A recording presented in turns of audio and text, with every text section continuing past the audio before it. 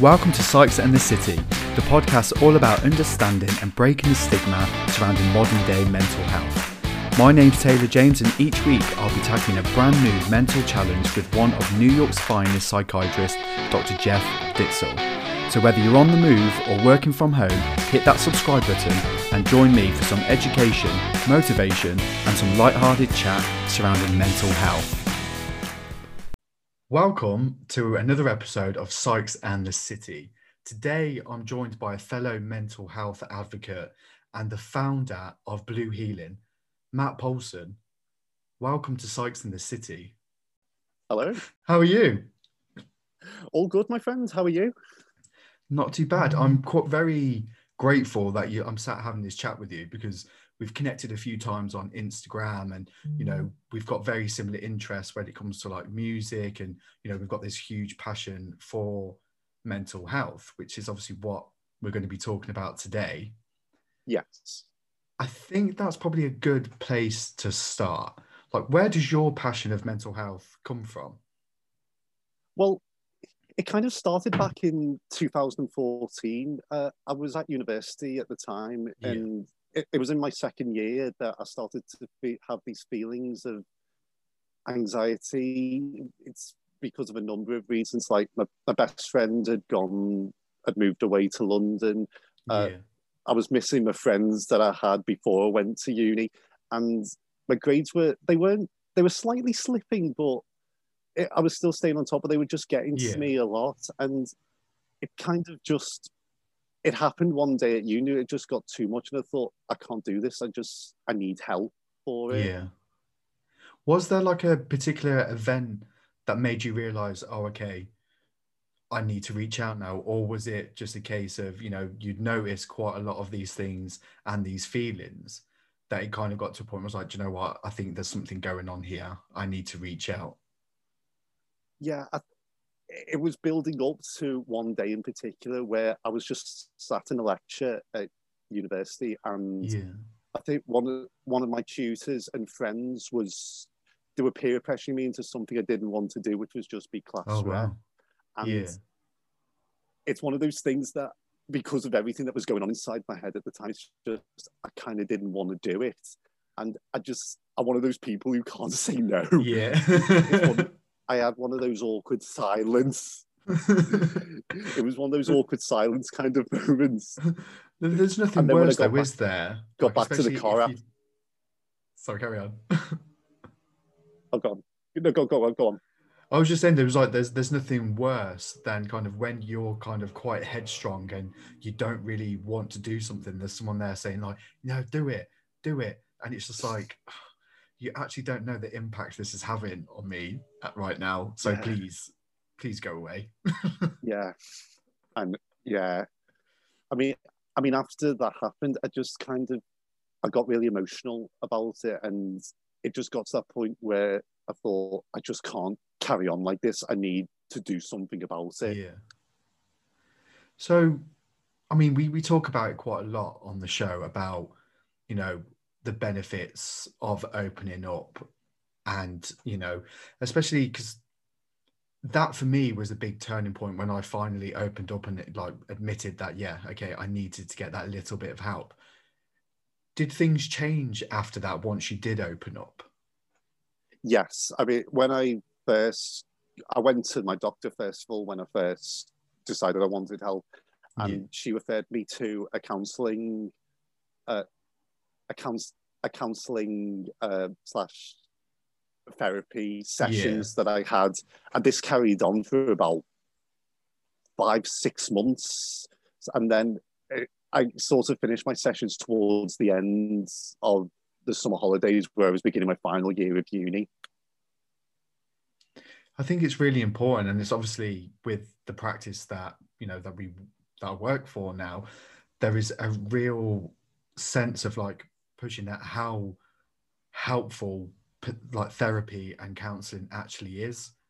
And it doesn't matter from whatever walk of life or wherever you are in the world, reaching out and asking for that help, it doesn't necessarily need to be when, you know, the world is falling apart, but even when like you just realizing that like I could do with a little bit of help at the minute. And I assume that it had quite a positive effect on your life. Yes, I mean, after I finished my therapy sessions, I went back to uni to get my final year out the way. I graduated with a 2-1 in a BA honours degree in leisure and tourism. And it's weird to think that looking back at my primary school years at the little boy who couldn't hold a pen properly or a knife and fork properly to go on to graduate in a BA honours degree, no one thought it. To be honest, nobody thought I'd go past the GCSE point. So, yeah. Oh, mate, you should be so proud of yourself. That just gave me goosebumps. That's phenomenal.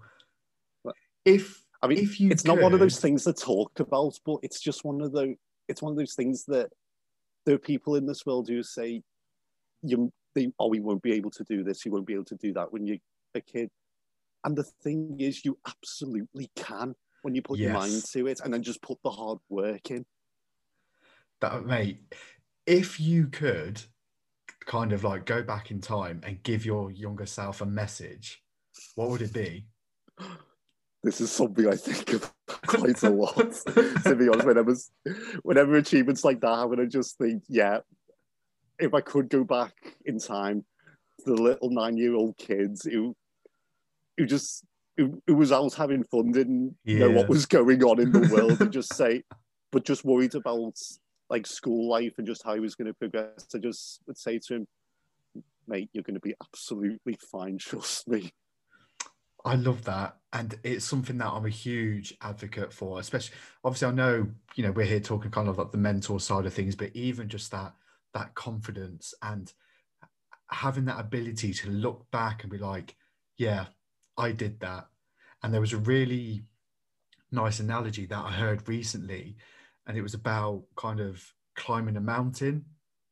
And it was just that little bit of a reminder, like, even though you're climbing, you know, people often focus on the destination, but it's about like looking back and looking at the view whilst you're on your way. And I think stuff like that is so important, because I can tell by like literally the smile on your face, just like how much it means to you. So fair play to you. Like, I love hearing stuff like that. I want to talk about, like, once uni had finished, like what did life look like for you then? Not as good as it had been the previous 12 months, just because now that I graduated from uni, I was job hunting. Yeah. Really, which it was. I'm which not is hard lie, enough it in was, itself. Yeah. I'm not going to lie, it was really tough, really competitive, even though I kept getting shortlisted for roles and just not quite getting them, if that makes sense. Which, you know, like, I hate stuff like that. Like, I used to, you know, when I was looking for a job and stuff like that, like, and you used to get that little bit of good news, you kind of get your hopes up, you've kind of already spent like your first month's wages, and then it's like, oh, it's a no. And it's like, it's so kind of not demoralizing, but like it has such an impact on your confidence, because then you kind of go down this rabbit hole of like, was I not good enough? Like, did I do something wrong? Like, did I do something wrong in the interview? And you kind of go back to that kind of little, I feel like I'm putting words into your mouth. I'm not, I'm just speaking from like personal experience. To be honest, you've taken the words out of my mouth, if anything, to be honest. But it is, isn't it? And it's just that and I think as lads, like, it's something that we don't really talk about enough, because we do sometimes feel like we're not good enough, like we're not particularly men. Up. Exactly. And like, we're not good enough for this. And, you know, it is things like job interviews that can have such a ripple effect on like our mental health. So yeah, I just had to get that off my chest, because it's something that I think about quite a lot, but I never really get the chance to talk about. So thank you for allowing me to do that. No. To be honest, I get where you're coming from. It's because when I was applying for jobs, there was one company in particular that I kept sending applications for. I must have sent about 10. Like, I must have applied for about 10 jobs there or something. Please hire me. Like, I know, but I got shortlisted 3 times for Yeah. that, which I knew I was doing something right, but it's just one of those. It was one of those companies that I really wanted to be a part of, but it's just one of those. Am I really not good enough for them? And Yeah. that just starts playing on your mind. Then. So when stuff like that happens, what are your coping mechanisms? Like when you are feeling that little bit of, anxiety, or you're not feeling good enough, like what do you do to get out of that headspace?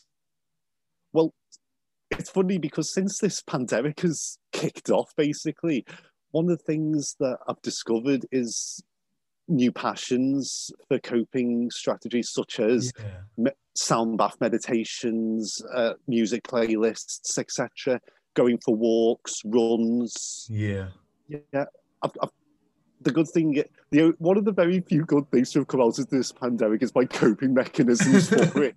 But that's a good thing though, because you've had that luxury of that time to find out what works for you. So then when the world, opens up again and everyone's, we're going to be guaranteed in like 6-7 months, we're going to be moaning about the minor inconveniences again. But, we've got these strategies in place now that are very healthy. There was a strong chance, and there's probably a lot of people out there who have picked up, and to be fair, I have in a certain degree picked up some kind of like bad habits, whereas now I'm starting to apply all the kind of the positive ones that I've learned throughout the pandemic and structuring my day around them. So I love having these kind of conversations with people. You mentioned... Me too. What was the first one that you mentioned? So was it sound meditation? Yes, sound bath meditations. Yeah. So what's that? So talk to me about that. Basically, they're like normal meditations, but they have different instruments and sounds playing in the background, such as gongs, crystal bowls, and chimes.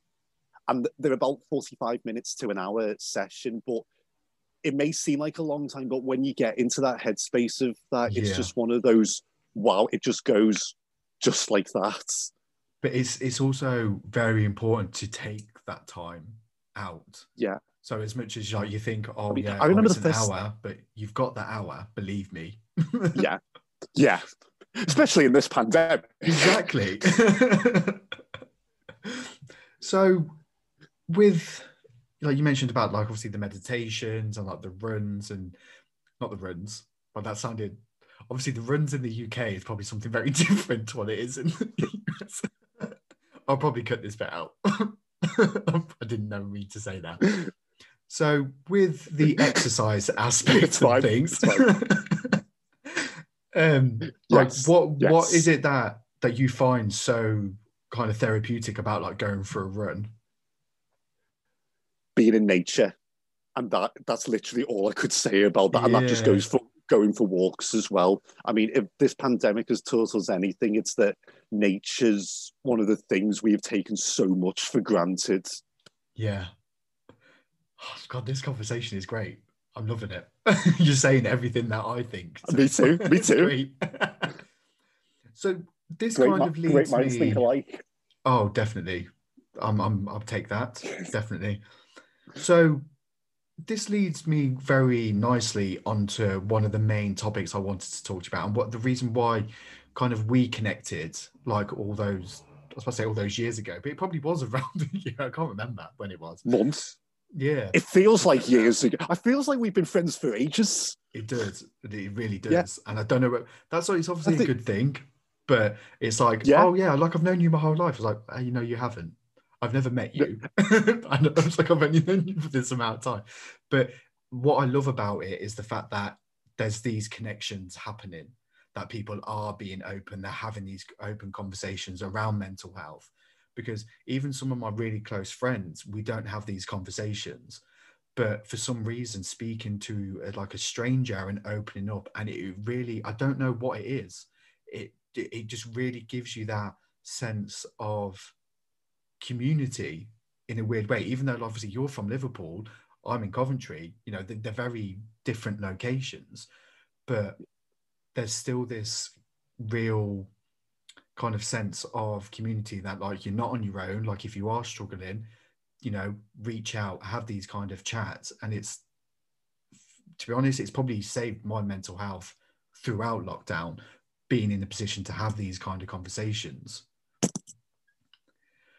With that being said, one of the things that I really want to talk to you about is Blue Healing, because this is a phenomenal platform that you have created just by you trying, you know, and working on like your own mental health and like your own coping mechanisms. You've created such an honest platform just by sharing your experiences.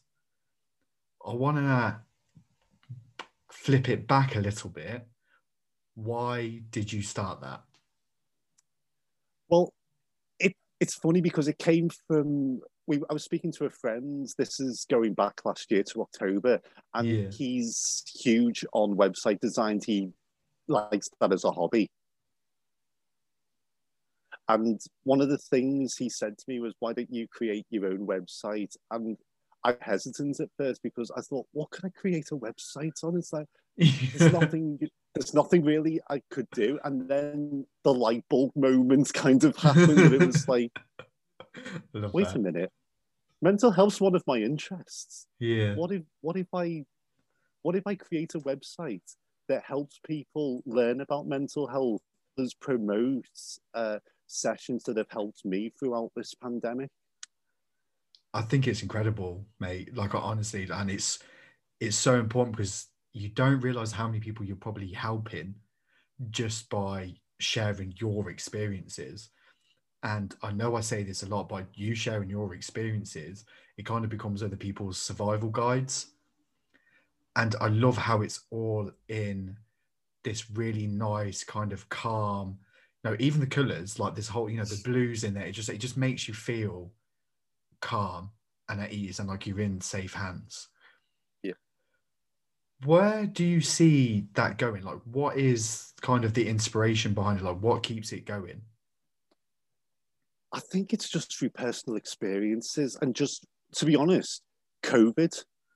Yeah. That's literally all I could say, for the reason that it's kept going, because everything's been going online now. And it's just one of those that you just think we need a community to help, to help keep our mental health at a good level. And just reaching out to people that you wouldn't normally talk to on a day-to-day basis, just promoting sessions for them. Yeah, it's so powerful, mate, and I'm here for it. Like, I think what you're doing is incredible. So obviously I will post the links everywhere so people can check out like your work, with the show. I've got one final question for you, and you can be as open and honest with this, but what advice would you give to someone who might be, listen to this and struggling a little bit, or, some of the things that we've spoken about throughout the episodes and can relate to it? What advice would you give to them? It's not how you start, it's how you finish. Oh, wow.